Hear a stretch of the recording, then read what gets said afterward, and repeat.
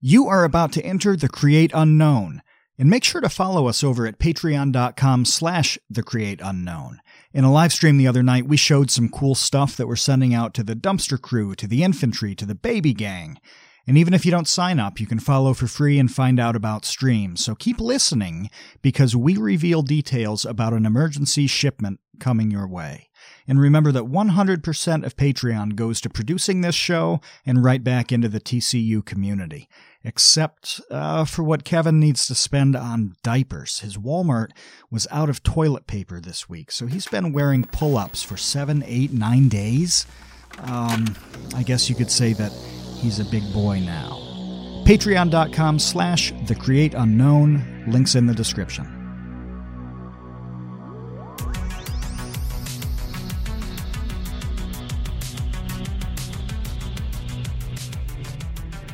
Hey, welcome to the Create Unknown. I am Kevin Lieber. With me, as always, is Matthew Tabor. Now, Matt, please tell me something.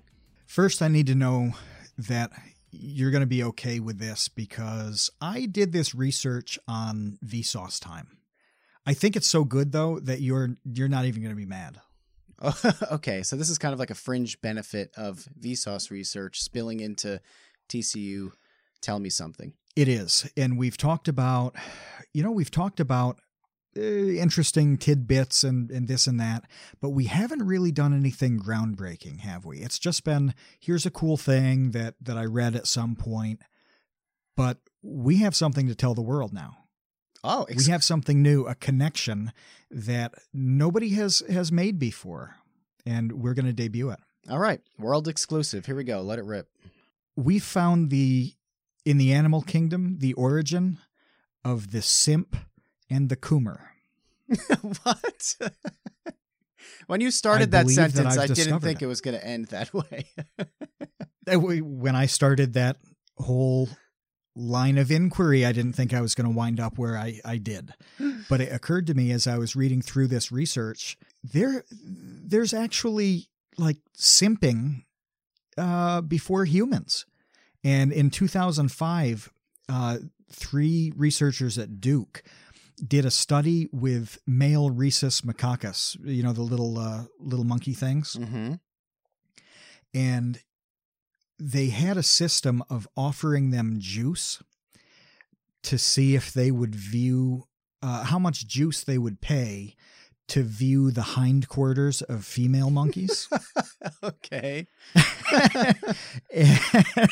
Who did this study? Robert Diener, Amit Kara, and Michael Platt, all of Duke University at the time, Medical Center at the time. It was 15 years ago. So who knows what they've moved on to since, but that's what they were doing in 2005. But the findings were that the male monkeys effectively paid juice to view those pictures of the female monkeys or other high-ranking in the monkey social circle, high-ranking monkeys' faces. Does this sound like anything to you that's been a topic of discussion on the internet recently? Yeah, it's basically monkey OnlyFans, essentially. It is exactly monkey OnlyFans. So yeah, when there's a perceived value in a thing, so whether it was the female value or like respect, I'm supporting this respected monkey, whatever, they were okay with foregoing juice to make that happen. But when it was the opposite, a less attractive prospect, they required more of a payment in juice to see them. So if you're like a little monkey uggo, the male monkeys needed to pretty much be bribed into looking. But I'm reading this and I'm like, oh my God, this is the like genetic origins of simping and OnlyFans. And also like free markets, like free market enterprise and, entrepreneurship starts with juice and hindquarters. That's right. It was just the hindquarters and some faces. But that's it's a thing, and it's been a thing since before humans, apparently. I mean, nobody ran a monkey juice bar, as far as I know, like a million years ago. There was no like Planet of the Apes, bar, strip club where Juice was being paid to see female monkeys. What a sentence.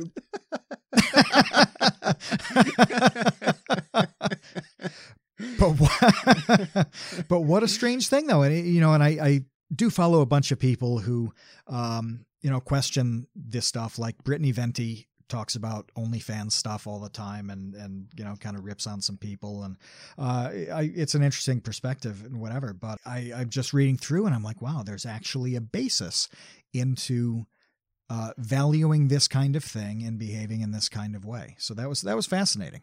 Yeah, and it turns out that chimps probably simp. So there you go. Chimps simp. That's right. And nobody has made this connection before. We made it on the Create Unknown. We're the cutting edge of scientific research of all kinds, starting with last week's foot worship warning, I guess. And this week with the debut of, if not fully original research, since we didn't conduct the study, we certainly are drawing a unique conclusion that I think the world needs to know. Yeah, and it only took, 15 years for somebody to surface this study and make that connection. But hey, better late than never. The funny thing is I don't remember how I even got to this. I don't remember what I was even looking for when I started reading these papers, because it's not related to the video that we're working on now. So I can't recall how I got down this rabbit hole. So don't log in and like check my search history. Yeah, on the Vsauce email accounts, because I won't be able to explain it. What this does say, though, is that somebody listening to this podcast could quite easily now make a video on the evolutionary origins of simping. And I bet people would watch that. I'm sure there's other instances that can be drawn upon to build this case. They would. We know some people who would treat that kind of topic extremely well. Yeah, it's a good idea. So we should collab with them. Yeah. We're giving it to you, listeners. Go forth and do your research. Make your video essay. So we had a great live stream last week. I want to thank everybody who came along to crown In-N-Out Burger as the official TCU fast food, not without controversy, though. It was a very, very tight race between In-N-Out and Taco Bell. And I think it came down to one vote difference to crown In-N-Out. Yes, that's right, because we had the poll up and it kept waffling back and forth, like who's in the lead. Then it settled at 50-50, and you were the only one left to vote. So we did have a vote that changed it right before you had to, but for a few minutes it was looking like you were going to have to break that tie. That's how close it was. Yeah, and part of me decided, you know what? I have never gotten ill off of In-N-Out. With Taco Bell, I love Taco Bell, but it's like what would you say, a 33% chance, like 1 out of 3, that you're going to be like extremely sick for about half an hour, like 40 minutes after you ingest that food. I'd say it's a lot closer to 4 out of 3. Yeah. I don't know. The one time that I think I have had no problems at all, no discomfort in my stomach after eating Taco Bell, the last time I had it, it was at your place. Oh. We went and got Taco Bell because it was, kind of nearby, and we'd recorded some podcasts and grabbed Taco Bell. And I was fine with that. And I remember thinking, oh, this is really unwise because I have this long drive home, and there's stretches of that drive too that, like, there's no rest stop. There's no way to deal with a pressing problem. No. And it was going to be like 2 a.m. and I'm thinking, well, this Taco Bell tastes really good now, but there's a chance that I'm like on the side of the interstate at 2 a.m, just, like wondering if I have a change of pants in my car. But I rolled those dice and it worked out okay. So I did have a good experience there, but most of the time, I'd say at the least, I feel pretty bad physically. Yeah, but now I'm kind of rethinking my logic on this, because if it's so apparent that there's a high risk of getting ill and we still keep eating it, maybe that's actually a notch in like the pros category, because That's really powerful. says something. Yes, it does. Yeah. And I think that's a valid way to look at it too. That if you know there are severe negative consequences and you proceed anyway, it's got to be worth it in some way. Yeah. So what we did all agree upon, however, is that White Castle is trash. No one. The only D tier. That was the only D tier, was White Castle. And then we went to war over a few. We went to war over Little Caesars. We went to war over Domino's, I believe. Yeah, Domino's was a biggie, which I think it's significant that the pizza ones are on war tier because, number one, I think pizza is a little bit different, that the opinions can vary a little bit more. And also with something like Domino's, we had the dissension, the differences in votes seemed to come from people outside the U.S. Who like Domino's a lot more generally. So I think that's significant too, where it can be made a little bit differently and stand out a little more. I'm looking at the tiers right now. It wasn't Domino's, it was Pizza Hut, but that just goes to show how contentious ranking the pizza places actually was. No one could really agree whether any of these pizza places were awesome or terrible. The other war restaurant was Arby's, which surprised me. I thought Arby's was like a decent place. I happen to think it's pretty good, actually, and like one of the higher quality fast food places. But there were some serious detractors on Arby's, and we had to throw it into the war category. I don't know what Arby's has done to some of these people. And if you weren't on the stream, I talked about how I got extremely sick after eating an Arby's beef and cheddar that was given to me as a Christmas present in a box of fast food burgers. The taco. So great. So great. So this went wrong, and I ended up getting poisoned from that beef and cheddar. And I still like Arby's. That didn't affect the way I think of Arby's, but it appears to have hurt a bunch of people in the TC universe a lot worse than it hurt me back in the day. Yeah, but we also decided on this live stream that the next one will be casual dining places. So think of Applebee's, Red Lobster, Red Robin, Chili's, Olive Garden, that sort of thing. That's going to be our next live stream. If you want to find out when that's going to happen, follow us on Twitter, hop in the Discord, follow us on Patreon because we always announce it there. Even if you don't become a patron, you can follow the Patreon. Just go to patreon.com/thecreateunknown and you will know when we do our next live stream. It's so much fun. I love doing them. We've been doing them a lot lately, and hopefully that continues, that pace, because it is awesome. I think Conrad may have made the alternatives to toilet paper tier list. That's one that I want to do too, because I think that's just, it lends itself to some really interesting analysis of things you otherwise might not analyze in that way. Yeah, okay, that sounds good. But what we really want to talk about today is stealing tweets, because this is something that I've noticed for quite a while now, and I'm interested in your take on it. I'm interested in our listeners' take on it, because I gotta tell you, I feel like such a boomer when it comes to stealing tweets, because from my perspective, it seems like nobody cares about this. Like, you can just literally copy and paste a tweet from somebody and tweet it yourself.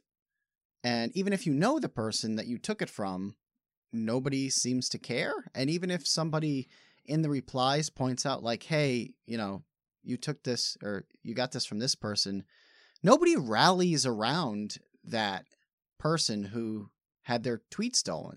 It just seems like it's not a thing. Like, it's not a big deal at all.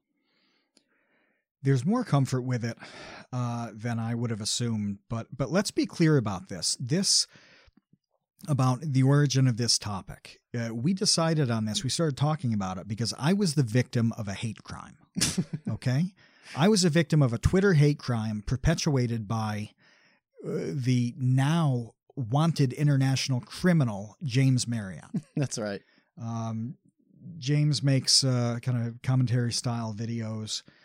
He's extremely funny, and he is a thief and a scoundrel. And I'm the victim of his lack of scruples. What happened the other day is I saw this tweet that was reply if you really, and there are like 38 reallys. And I forget what the last line was, but it was something very kind of lame and inoffensive, like if you really want to have a great day, or if you really like need to have a good day, or some like kind of motivational thing. Mm-hmm. And I'd just woken up. I thought that was a little bit weak. So I took the whole setup to that and changed the last line to really wanna zig a zig ah, because that's from the Spice Girls Wannabe song. Okay. Mm-hmm. And I like it just jumped in my head because that's the only thing where somebody says really multiple times in rhythm. Like, you know, as I'm reading it, I'm like, oh, so I changed that, which completely changes the meaning and substance of the tweet. I didn't feel weird about that. You gave it a punchline, essentially. I gave it a punchline. Yeah. I gave it a punchline, and it did really well for me. Like in the scale of my Twitter account, it did really well. And that was cool. And I was glad that I could have improved the Twitter experience for dozens of people worldwide. The fiend, the scoundrel, James Marriott, first he liked the tweet, or no, he retweeted it, mine, and then took back the retweet and changed it, kept the Spice Girls aspect, and just changed retweet this if you want to, you know, instead of reply, whatever. So the substance of the tweet was exactly the same as mine. And the punchline was the same. The setup and the punchline was the same. Right. It was just one word. It was the same. Now, James the Criminal, which, by the way, I like James a lot. You know, we're not BFFs, but we have a bunch of friends in common. So, you know, we talk occasionally. We did. Yeah, he's dead to me now. I mean, it's over forever. But no, so his tweet got, I looked before we started this session here, 10,000 likes, 2,000 retweets. It felt good because it validated that what I thought was funny actually turned out to be funny. So that's good.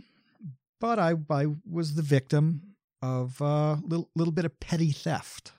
But it goes back to that theme that you're talking about, that how do you do this? And when this happened, you and I were talking, and it evolved into this general conversation about how original can you even be, even if you try to avoid stuff like that? How is it even possible to tweet something that nobody's tweeted before, or make a joke that is truly original? And it really has a lot of pathways that go into all kinds of art and creativity and everything else. So I thought it was cool. Yeah, and the way that I've been thinking about it the past few days is there's actually this weird gray area between memes and jokes where, like, for instance, if a thing is a meme, then everybody's trying to make a joke surrounding that meme. It's kind of like a variations on a theme scenario. Sure. Yeah. Right? Where, like, there is this one meme going around, like, for instance, today, Madonna posted this horrendously cringy video of herself in a milk white bathtub filled with flowers, where she's talking about how the coronavirus is proving how everyone is equal and how the virus, like, doesn't care who you are. You know, it doesn't matter if you're rich or you're poor or you're this or you're that. Like, the coronavirus doesn't care. It affects us all equally because we're all equal. Meanwhile, she's in like a milk bath covered, like surrounded by rose petals in her, like, no doubt, you know, $20 million mansion, probably in Beverly Hills or whatever. It's a little ridiculous.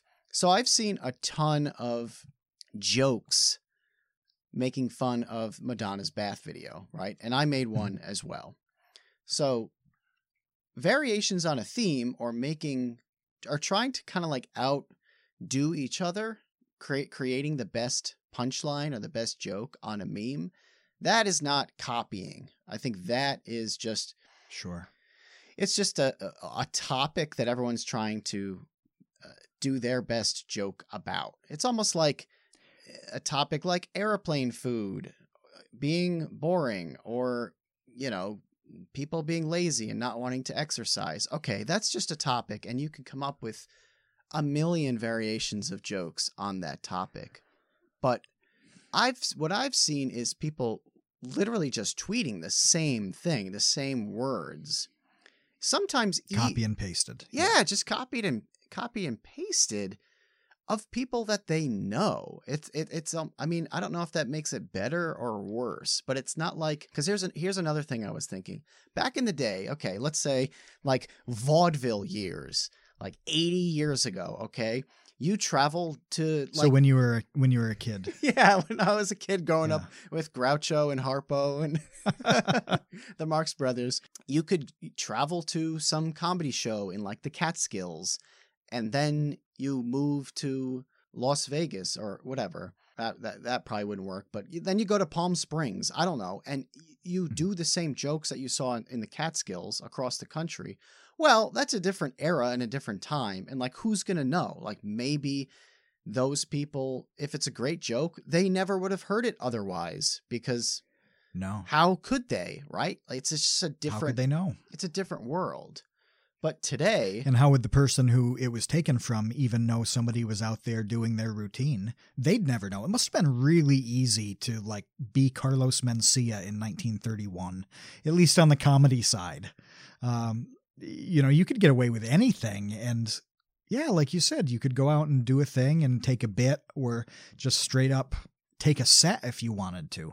And how would anybody ever know? Yeah, you could copy an entire act. And yeah, the person that copied it or who was plagiarized would never know, and the audience would never know. And to me, that's almost like a victimless crime at that point. It's just such a different thing.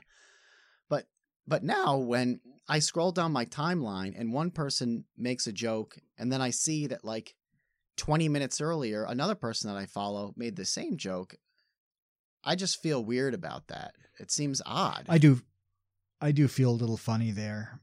When I know that somebody saw it, especially when the three people involved, the thief, the one it came from, and then you as the observer, when all three people know each other, like, you know exactly what happened here. You know that who saw what on their feed and what they decided to do. You know too much, and that makes it a little uncomfortable.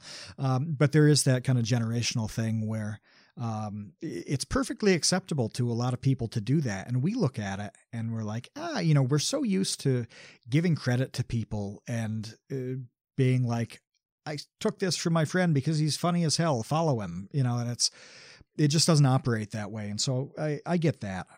But it leads to the really general question. And you, as somebody who has made video content, you did music stuff back in the day, you've done artistic things of all kinds.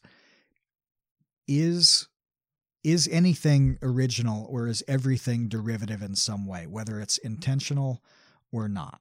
I guess it just kind of means, it kind of depends on what you mean by that. I think that there absolutely is originality if the artwork, you know, comes from a place where like a person's actual experience is injected into the art. You know, like let's just talk about like Twitter, for instance. Like, I think Quackity's tweets are really original. Like, I don't know where he comes up with his like that's true. His like hatred of babies or whatever is just really funny. I don't know. His style is very unique too. Like the way he writes those tweets and makes his point is nobody else is doing that. You know, this weird little like rambling rant that winds up in the punchline is extremely unique. Yeah. Yeah, and obviously you can be influenced by someone, and that's natural. That's how you get inspiration. You know, that's pretty much kind of like what the idea of a creative muse is, right? Like there's some external thing outside of you that's causing you to want to create something. But at the end of the day, I think that it's kind of an inexplicable thing to some degree when things are created originally. So like if you're a musician, right, you have to learn how to play an instrument, and you're going to have to learn by listening to other people, unless you somehow create your own instrument from scratch that like you invented in your genius creative brain. It's more likely than not that you listened to some bands that you really liked or some composers who you really liked, and you learned that way, and then eventually you kind of piece things together to make it your own. I mean, think about making a Vsauce 2 video, right? A lot of it is research from dozens of people from dozens of disciplines all over the world, and then eventually it's kind of crafted through your own unique lens, like into a narrative or an interpretation or a conclusion that only you could come up with. And that's, to me, that's kind of like what the creative process is really all about. Is like plucking things from around you, injecting your own personality into it, and then hopefully you've created something that people can relate to because it's not too obscure and weird, but at the same time has your own personality injected into it. There does seem to be this fine line that you kind of alluded to between being influenced by something and then if not outright copying it, absorbing that style too much. And, you know, you definitely, everybody listening to this has some kind of band or artist that you listen to and you have a sense of the music that they liked. You know, this was in the 90s, you could listen to a lot of music and just be like, oh, those guys liked Metallica growing up. You know, it just had this feel, but they weren't copies of Metallica. They weren't some third-rate cover band. They were just kind of, you know, little hints here and there of how they thought about what they were doing, and it showed up in the music. And sometimes it was like a straight-up little tribute inclusion, which is cool. And I think that happens on YouTube too. And it happens on podcasts. I've seen a bunch of podcasts that are so clearly done in a style that you can tell how somebody got into podcasts. I don't want to use a specific example on this, but there's one that Kevin, I know you and I both kind of listen to here and there, right? And it's kind of a one-man talk show kind of podcast. It's got a pretty funny community and all of this. There are like half a dozen podcasts out there that mirror the guy's cadence. They mirror his show setup. They mirror some of the bits he does. They talk about the same exact topics. Even when it's not the same topic, they do it in the same way, in the same style. In a way that's cool because you can tell they saw a thing and they really liked it and they respected it. And they wanted to do something like that too. Then it's a question of how much of your own spin and flavor do you put in so it really is yours. And that's got to be a thing on YouTube too, where I think of the different kind of genres, right? I think there were a lot of copies of Is It Odd One Is Out that does the animation stuff. Yeah. When that blew up, there were a lot of people trying to do exactly that in the months that followed. And some succeeded and some didn't, and some found their own path from that jumping off point. We've certainly seen it on education channels too, where somebody will whip a thing up and you can look at it and just be like, yeah, I know you were a fan of X, Y, and Z back in the day. Mm-hmm. And hopefully they get to a point where it is completely unique. But how has this played out for you? Like, it's easier for you because you were so early. But how did you make sure that your videos, that Vsauce 2 wasn't just Michael with a different host? Like, how'd you make sure you weren't, that you were distinctly original from Vsauce back in the day? Well, first, before I answer that question, I did think of two bands that started as cover bands that people might not realize. So Metallica actually started by just covering songs. They didn't write their own music for a while. I saw this interview recently where Lars was talking about how he would go to Europe, find all of these kind of older, like folk kind of songs, and then they'd go back to LA and just play them. And nobody in LA knew these songs, so they thought they were their songs, and they weren't. And then eventually they started writing their own songs, obviously. And also, Godsmack was an Alice in Chains cover band. I didn't know that. Yeah, so the Godsmack symbol, Godsmack is an Alice in Chains song. That's where they got that name. And their logo comes from Alice in Chains. And then eventually Godsmack started writing their own songs. They got, really, really popular for a while, and they did their own thing. But those are two examples of bands that, I'm sure a million bands have similar stories, but those are the ones that popped when we started talking about that. And as far as Vsauce is concerned, I think that that's kind of a good example, or like a clear illustration that I hope that our listeners can understand, like what I'm trying to say as far as taking something that might be similar and injecting your own personality into it. There's no way for me to do a topic the way that Michael does. Like, we're just not the same person. And I don't think that there's a way for him to do a topic the way that I would.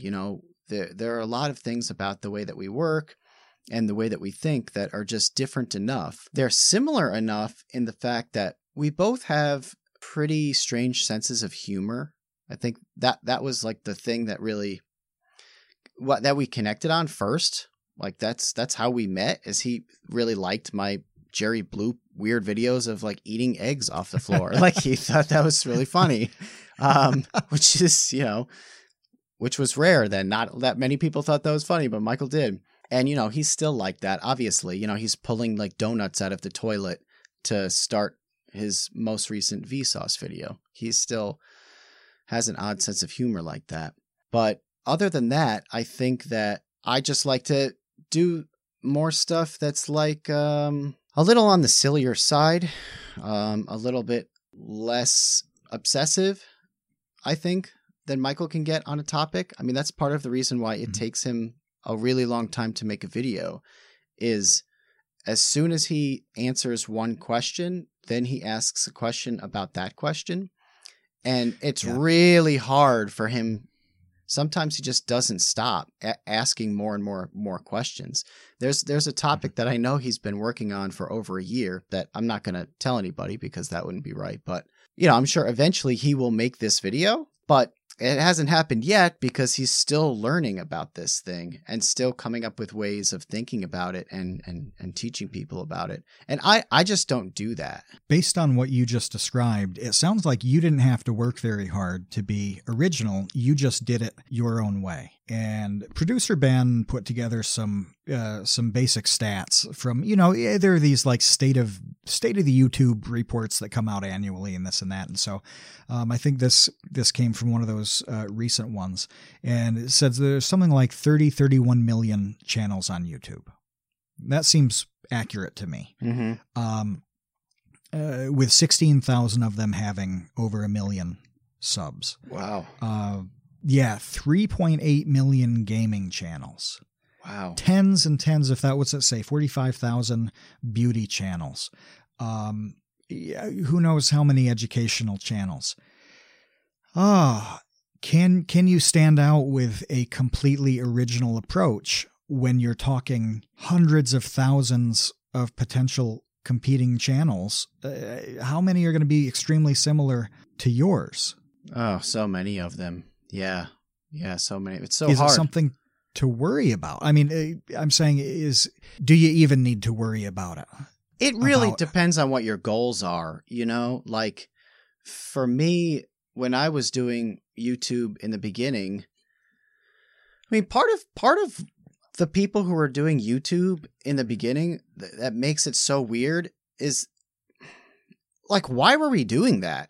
It was really weird. Like, today, you understand why people make YouTube videos. They do it for clout. They do it for money. They do it because it's a career now.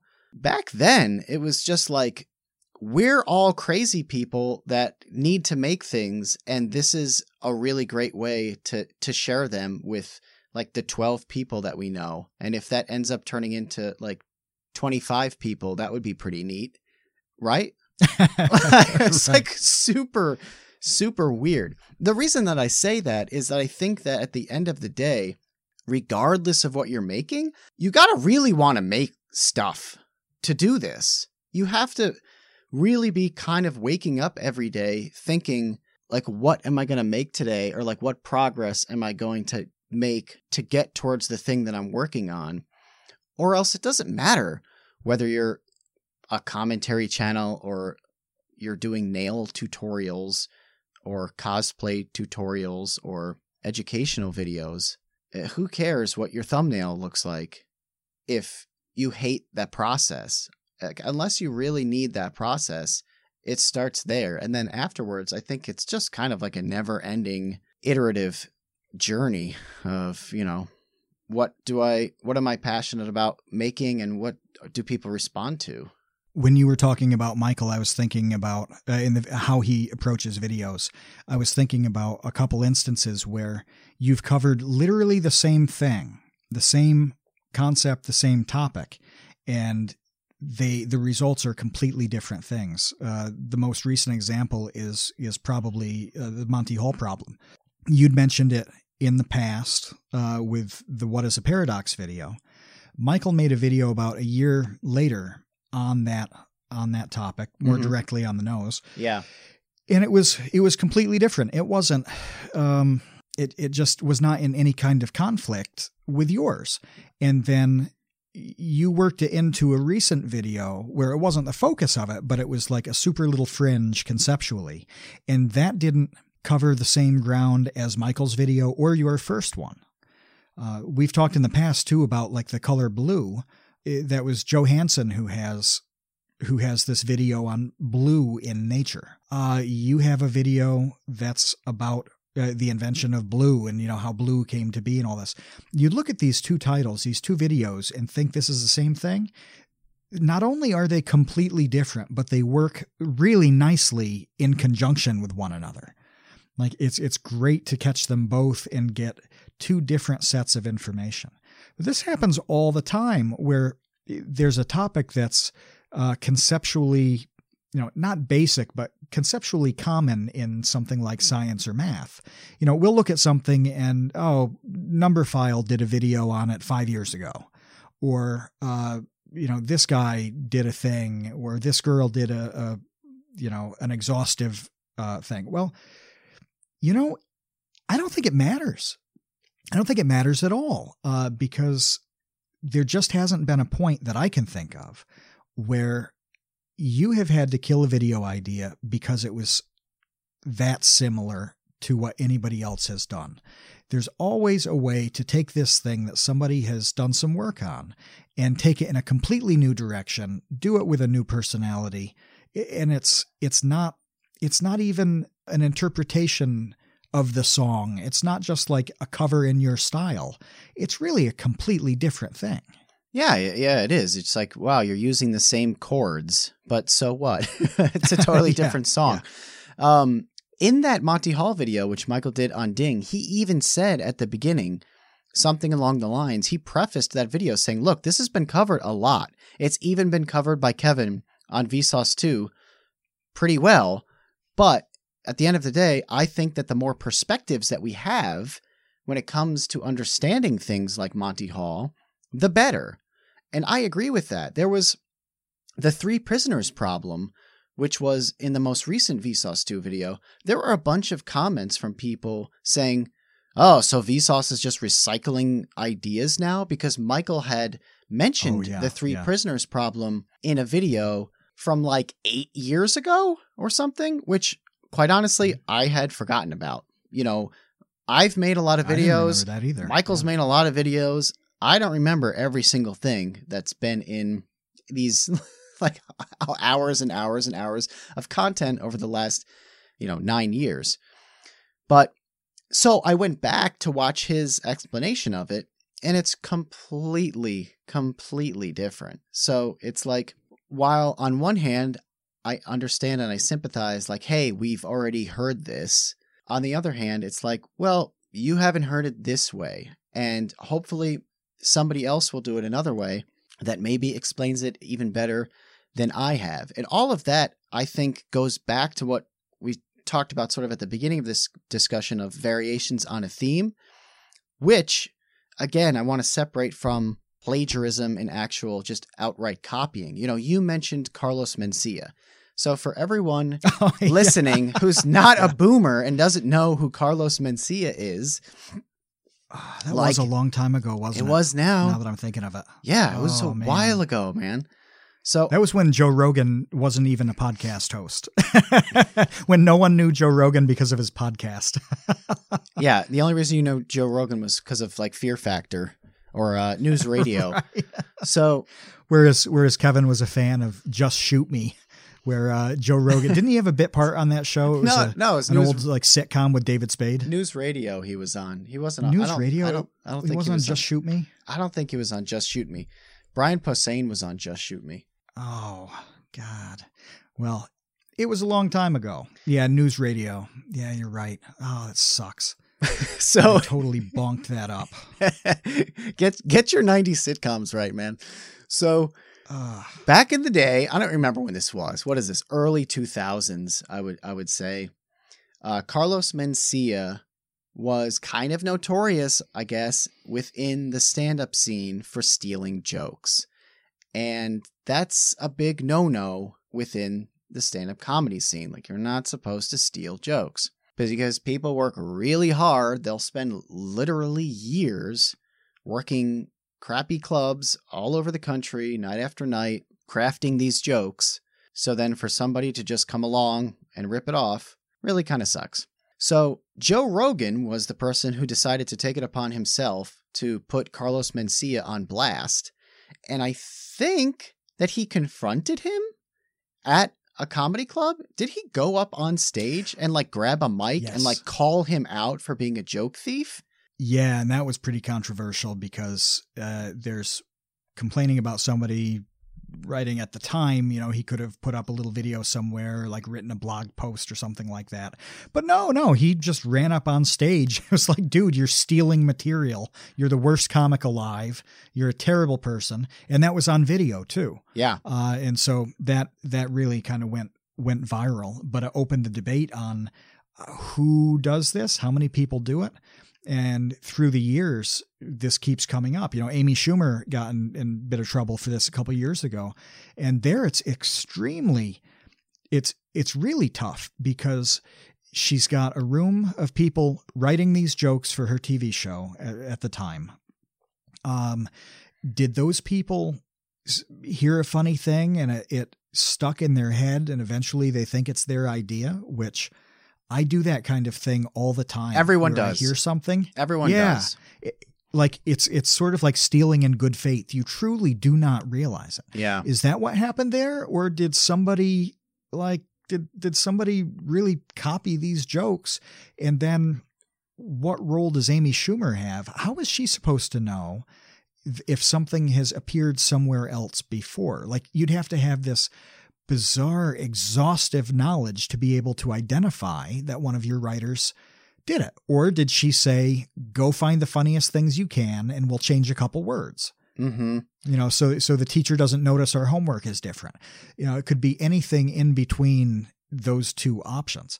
But that call out on stealing really started with Joe Rogan with the Mencia thing. And Carlos Mencia has not had a whole lot of a career since, has he? Not really. And you know what? You mentioned like going down to comedy clubs and surfacing stuff. I heard that they did that for Seinfeld. I don't remember which bit it was. It might have been the episode where they're eating just like the muffin tops and they're like throwing out the muffin stumps. I don't know. Yeah, I don't know if you remember this episode. Muffin stump. Yeah, but they're like creating this new business that sells only the muffin top because that's the good part. And like nobody likes the stump. And then of course Kramer ends up like on a city bus with like a Santa Claus bag full of muffin stumps he doesn't know how to get rid of, you know, whatever. It just escalates from there. But I think that was one of the bits that like one of the Seinfeld writers went to like the Comedy Cellar and heard somebody come up with this. And then, you know, they turned it into like a plot line in the episode. So I don't know. Well, we've had this where we've talked about a thing and a year later, one of us will bring that idea back up as if it was our own. And, you know, it's like, what are you making a joke here? Or do you sincerely believe this thing was your idea? Like, dude, we never have a problem with it because this happens so often, but there have been a lot of things that you have dropped out there. I have internalized them to the point where I think I'm a genius when I pull them back out. Like, oh, he's going to love this. I need to. And I actually did this once. I can't believe I just remembered this now. Back when Google Reader had the RSS feeds, if you're a toddler here listening to the show, you won't remember this, but back when blogs were super popular, you'd subscribe with RSS and read it in a feed, and sometimes there would be it would go in continuity with time, but I'm scrolling through, and at that time part of my job was tracking the feeds of like 500 websites. So I would zip through hundreds of articles a day and see what was new and interesting. Well, I started reading this article and I'm like, oh, this one is good. And every single point in it I agreed with. It was fantastic. It was one of the best things that I'd ever read. And just literally point by point, sentence by sentence, it was just accurate. 100% beautiful. The writing was amazing. It jumped out at me. And then I looked to see who wrote it. And it was me. On this one site, the RSS feed had reset and had been serving articles from like 2 years ago. And it had been long enough that I'd completely forgotten that I'd written it. Of course, it seemed like it was perfect writing because that's exactly how I would have written it. I agreed with all the points because they were my own. And at no point did I recognize that it was mine until I looked at the byline on it. But that's how powerful it is that those things can fall out of your mind. Things can jump in them and become your own. And you get this very weird result, even though you don't mean to at all. So to me, from all the things you're describing, whether it's a meme thing or a variation on a tweet or a video, it depends on the feeling I get out of it, whether somebody's trying to lift something, and just, I can't even think of the word, but like it usually is pretty clear whether somebody's intent was malicious or there's like a good faith thing, whether it's a tribute or whatever, and it, like whether this is good or bad kind of depends on the feel that you get from that. Yeah, I did want to mention that speaking of having ideas and thinking that your own, there was a moment, and he still brings this up and teases me about it, a few years ago where Jake was having a meeting about a book, about like writing a children's book, right? And you told me about this. You told me this. Yeah. And I don't want to get into it too much because I don't want to talk about what my book's about. But the plot, he was telling me the plot of my own book that I told him. And he thought that he came up with it. I was like, dude, that is my story. Like, no. You can't pitch this. You don't even realize that you just are taking my story that I told you. Now I'm not going to tell you anything. That's right. It violates a little bit of the sanctity, a little bit of the trust when somebody's just going to internalize and profit from your life like that. He didn't know. And I had a plan. No, that stuff just does. It really does happen. Yeah. And you can get a sense of whether it's straight up copying. I mean, in music, so many times, how many times have people like stolen songs? And it goes for so long that Led Zeppelin is still fighting about Stairway to Heaven, in the courts. Wow. I think only recently has that made progress, the last couple of years. And that is 40 years old, 40, 50. It's pretty old. 50 years old. The song that is very close to it, and it is very close if you've ever heard the comparison side by side, I think came out in like 68 or something like that. So it can take 50 years to figure out the intent and what's going on here. I'd say the most famous, probably modern one is Vanilla Ice with Queen's Under Pressure. No. There was one really recently with Robin Thicke. That was with Blurred Lines? Yeah, Blurred Lines. Yeah, you're right about that. I forgot about him. Yeah, dropped off the map a I little think bit. that they lost that case. Was it with Marvin Gaye's estate? Something like that, yeah. Yeah, I don't want to be wrong on that. I could be wrong on that. We're just kind of riffing on this, but that was a recent one they lost, and I almost want to say that Happy by Pharrell also, that they were sued for that song. Maybe that was the Marvin Gaye thing. But yeah, I mean this happens all the time. The one thing before we get to Baby Gang questions, I do want to say about the Twitter thing that makes it extra weird is that nobody's really profiting off of it. It's just likes and retweets, right? So but that's making your audience happy. It is That's building an audience and giving them content. But it's not like you can give somebody like tweet royalties, Like if you're a writer on Conan and you write a great joke that Conan tells and everybody thinks, wow, Conan's so funny. And then the writer's like in the back being like, well, maybe I'm the one who's actually funny. That was my joke, right? But that guy's getting paid by Conan, right? To write those jokes. Yeah. Nobody's getting paid on Twitter to do anything. So it gets like extra kind of strange when you get like too, I guess, upset about stealing tweets. But I just find it kind of icky to copy and paste. Well, I had a tweet rip. Just as lame. It could be. I thought I developed a plan here with James. This plan just exploded an hour ago, and I was in such great shape. I was going to, at VidCon 2020, I was going to slowly take off my glove and slap him across the face with it to challenge him to a duel to resolve this issue. And then we get the announcement that VidCon's canceled. So I have to deal with this scamp in another way, this criminal. Yeah. Okay.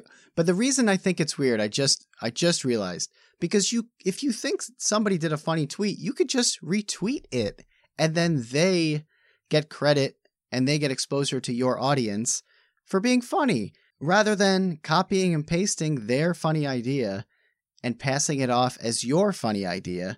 That's kind of whack. Yeah. That's all I'm saying. I think it's lame. Well, some people have made Twitter careers on doing exactly this.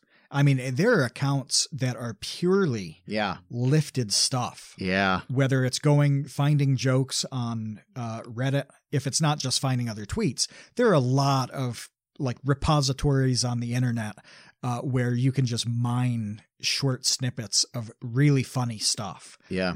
Pictures as well, and captions to different things, just little tiny things, and nobody will find out. And if you compile those, if you aggregate them, then you can have a really useful account. And I follow some of those accounts because it's like a one-stop shop for funny things to me. Mm-hmm. So like, I don't know, it's sort of like the equivalent of going to a pawn shop and you're like, oh, everything I'm buying here at this really shady pawn shop, these are all definitely stolen goods, but I'm okay with that because I'm paying like 60% less. So it's probably not ethical for me to follow, but hey, it's useful. Yes, it's useful and you're part of the problem. All right, let's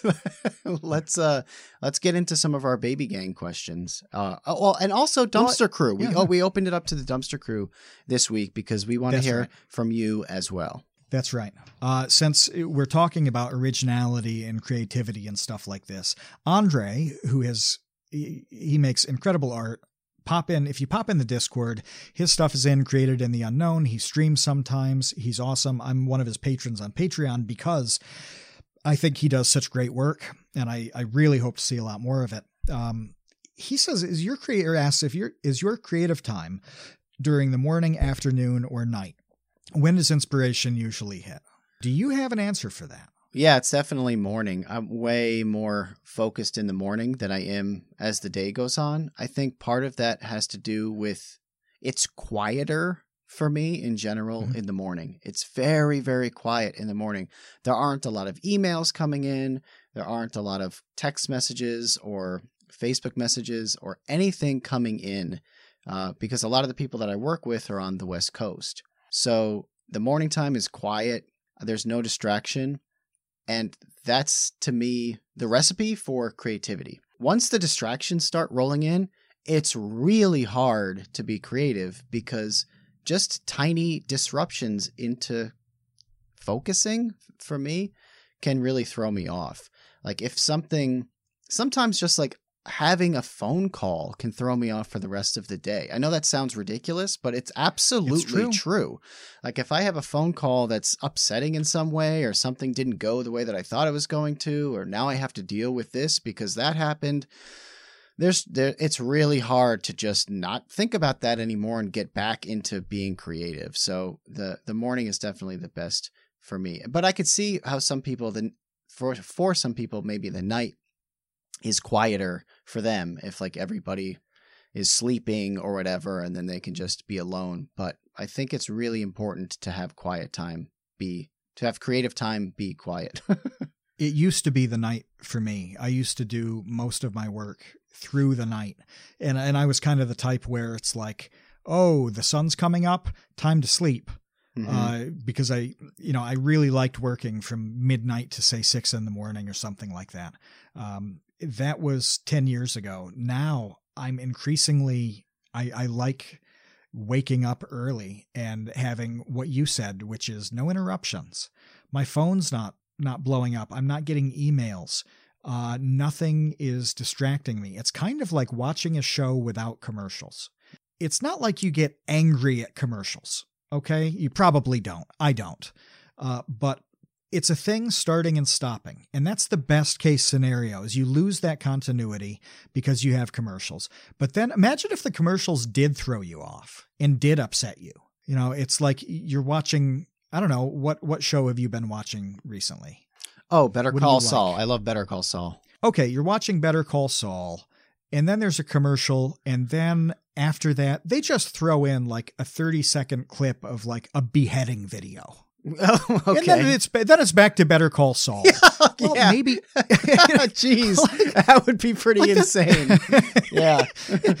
It throws off the continuity of everything and has the capacity to put you in a different mood.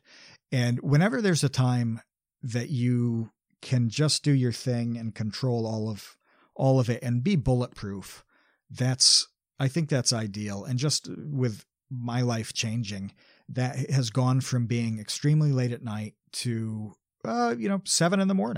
And I think that it's important to recognize when that is for you. Absolutely. Like whether you are working a day job and when you come home from work, you still have a lot of energy from work and maybe you can get creative stuff done before you get tired at night. Maybe that used to work for me when I was working at the chicken wing place.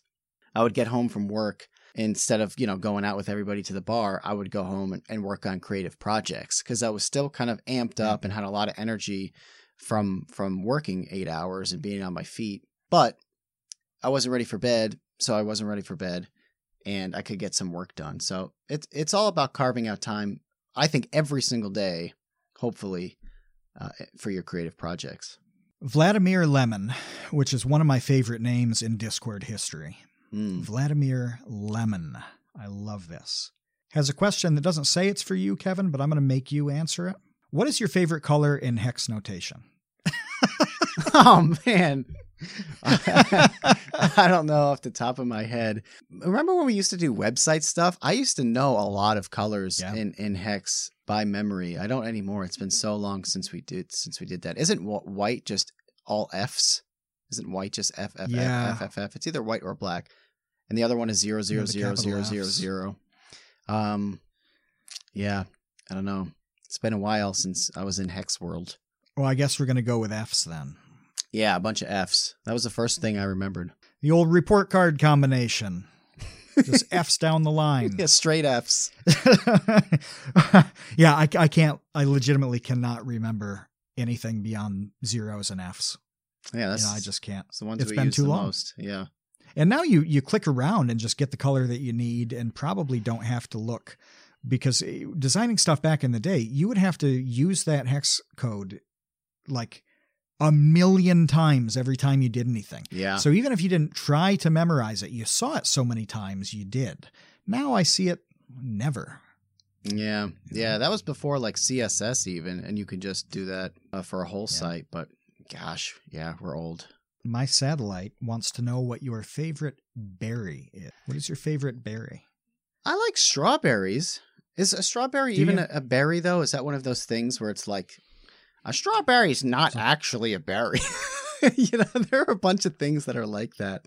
I'm gonna look it up. I think it's related to the tomato pretty closely, but there's a variety of strawberries that taste like bananas. I think it's bananas. They're kind of white. I was looking at them in the catalog the other day. As you're doing that, it's not the second half of that question. It's not a berry. Botanically speaking, is it, strawberries don't meet the definition of a berry. So there you go. Yeah, I had a feeling that was one of those things where it's like strawberries are not actually a berry. It says a true berry is a fleshy fruit formed from the ovary of a single flower with a seed or seeds embedded on the inside of the flesh. To put it simply, berries have seeds on the inside of the fruit. So botanically speaking, strawberries don't meet the definition of a berry. So, but what is it then? If it's not a berry, what is it? What's the outside seed? It says classification. This is so. Now we're getting into the weeds. No pun intended. I'm okay with berry weeds. It's an example of an aggregate fruit forming from a flower that has many ovaries. The ovary being part of the flower that eventually develops and ripens into a fruit. Are you a flower with many ovaries, Kevin? I am. Yes, that's me. He also asks, will we ever get a TCU public berry picking farm? Yeah, obviously. That's the reason we started this podcast, is to create a public berry picking farm. Yeah. Where have you been? You didn't know that? I think we have to roll it back to private berry picking farm. Patron only berry picking farm. If you want this sweet juice, If you want this sweet juice that you can then trade for pictures of hindquarters, then you need to pick our berries privately through our berry Patreon. What have we gotten into? My neighbor actually was going to have a strawberry farm until last year. They decided to change and raise cows instead and have meat cows, not dairy cows. But they fully intended to have like a 12-acre strawberry farm. That's a pretty big difference. Should we do strawberries or cows? It's like that's a wild swing. I follow their Facebook page, so I don't know. I've never actually had a conversation with them. I've never talked to them in the 3 or 4 years they've lived there. This is the next door neighbor, but I actually just found out a couple weeks ago what they look like because they posted pictures on their Facebook page. Oh my gosh. So I didn't know. But yeah, so like I follow it there, and they explained their berry switch. So Boromir wants to know, what's the best compliment you've ever received? Well, I guess it was recently, well, not recently now, when I did my TEDx talk my parents, obviously, they watched it because it was streaming. And, the next day I was talking to them about it, and my dad, who, builds guitars and has built guitars his whole life and is a master luthier and has built guitars for a number of extremely legendary guitar players like Jerry Garcia. He said that the talk that I did was better than any guitar he could ever build. Wow. Yeah. I don't think you told me that. Yeah. Well, it was really touching. I couldn't believe that he said that. I mean, it doesn't. That's amazing. Yeah. It doesn't really get any bigger than that, honestly, for me. So it's all downhill from here then. Yeah. I've peaked. That's the point. You have peaked. I peaked on Friday when, we both took a little time off to go to the grocery store and pick up a few things. Mm-hmm. There's a plastic bag ban in New York, just like there is in California, selling the little plastic bags. They don't ban them, but you have to pay for them if you want them or bring your own. So I have these huge IKEA bags, and I bought all this food, and I start bagging them with these large blue bags, and the guy stops and he's like, that is the biggest bag I've ever seen somebody bring into this store. And we got in the car, and I'm talking to Maura about it. I'm like, did you hear what he said to me? Like, that was incredible. I felt so good about that. Like, if I stripped naked and some woman was like, oh, that's the biggest one I've ever seen, it would not mean as much to me as the guy at the grocery store telling me that I came in prepared with the largest grocery bag he'd ever seen. That's top 5 for me. Yeah. You can die happy now knowing that. So it's downhill for both of us then. Yep. Jeff Davis, perpetual friend of Vsauce and the Create Unknown, wants to know what your favorite Pokemon is, Kevin. Oh, no. This is 2 episodes in a row where I'm going to be outed as not being into 2 of the most popular gaming franchises in the history of video gaming. And that's... You got to have a favorite, though. Pokemon. Even for being like a casual observer. Not really. I don't know. Pikachu, I guess. You could say Gengar and get some Silverman points. Yes, I'll get some Silverman points and say Gengar. I enjoy his obsession with that. No, I had one Pokemon game that I played for a little while and I got bored. I don't know. I like Shin Megami Tensei, which is kind of like the horror version of Pokemon where you collect kind of like demons, and I like that game series, but Pokemon, not my bag. I think Cubone is awesome because he wears a skull. He's got a skull on his own head like a helmet, and his weapon is a bone, like a leg bone. Yeah. He just runs around. I don't know what Cubone actually is as an animal, but he's got a skull helmet and a bone. Like, this is amazing. I love Cubone. That's good. But yeah, I don't know the Pokemon universe much. Favorite animated series, though. This is from James. And I was excited for you to field this. Anime or just animated series? Animated series. Does that include anime? Yeah. I mean, absolutely. Okay. Sure. I don't know the lines of division on this kind of thing. I don't think there are any, but I would say probably The Simpsons, like the years that I loved that show. I loved that show more than any other show, like up until probably 1998, maybe 99. We know about your Simpsons fallout. Gosh. Yeah, we talked about my fallout with that show. But prior to that fallout, on The Simpsons, man, I just devoured that show. I would come home from school and I would tape episodes on a VHS every single day. This was before DVDs and before streaming, just so like I had them on tape. I absolutely love The Simpsons. Anime, I don't know. That's too hard to pick. It would be hard enough probably for me to make a top 5. Maybe we'll do that in a different episode. Don't you like JoJo Siwa's Bizarre Adventure? I've only watched the first couple of seasons of JoJo's Bizarre Adventure. I do really like it, though. I haven't seen any of the newer seasons. That show's good, though. It's very crazy. Well, we're going to have another stream very soon. Yes. We're definitely going to do that. So jump on the Patreon, follow so you get announcements there. Follow on Twitter so you see it, because we're trying to advertise in Discord for when these are, so that if you need a little notice, add it to your calendar, depending on what time it is. We want to give you that notice.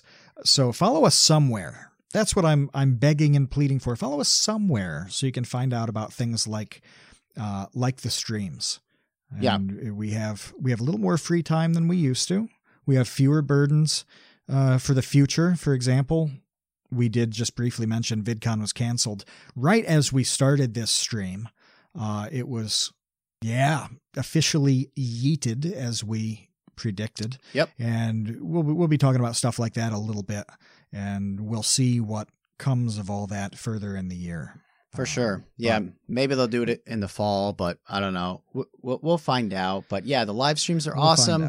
We get to know you and interact with you and find out, which fast food places that you really love and you really hate. And we get to debate it, So please join us. Which is incredible fun. It is. It sounds just dumb, it's so much but it's fun. Great. It's great.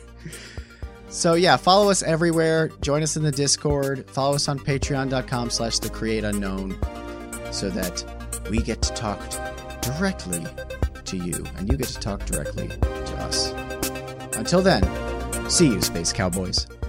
We'd like to thank everybody who we talk to every single day in the Discord, and especially the patrons who make this show happen.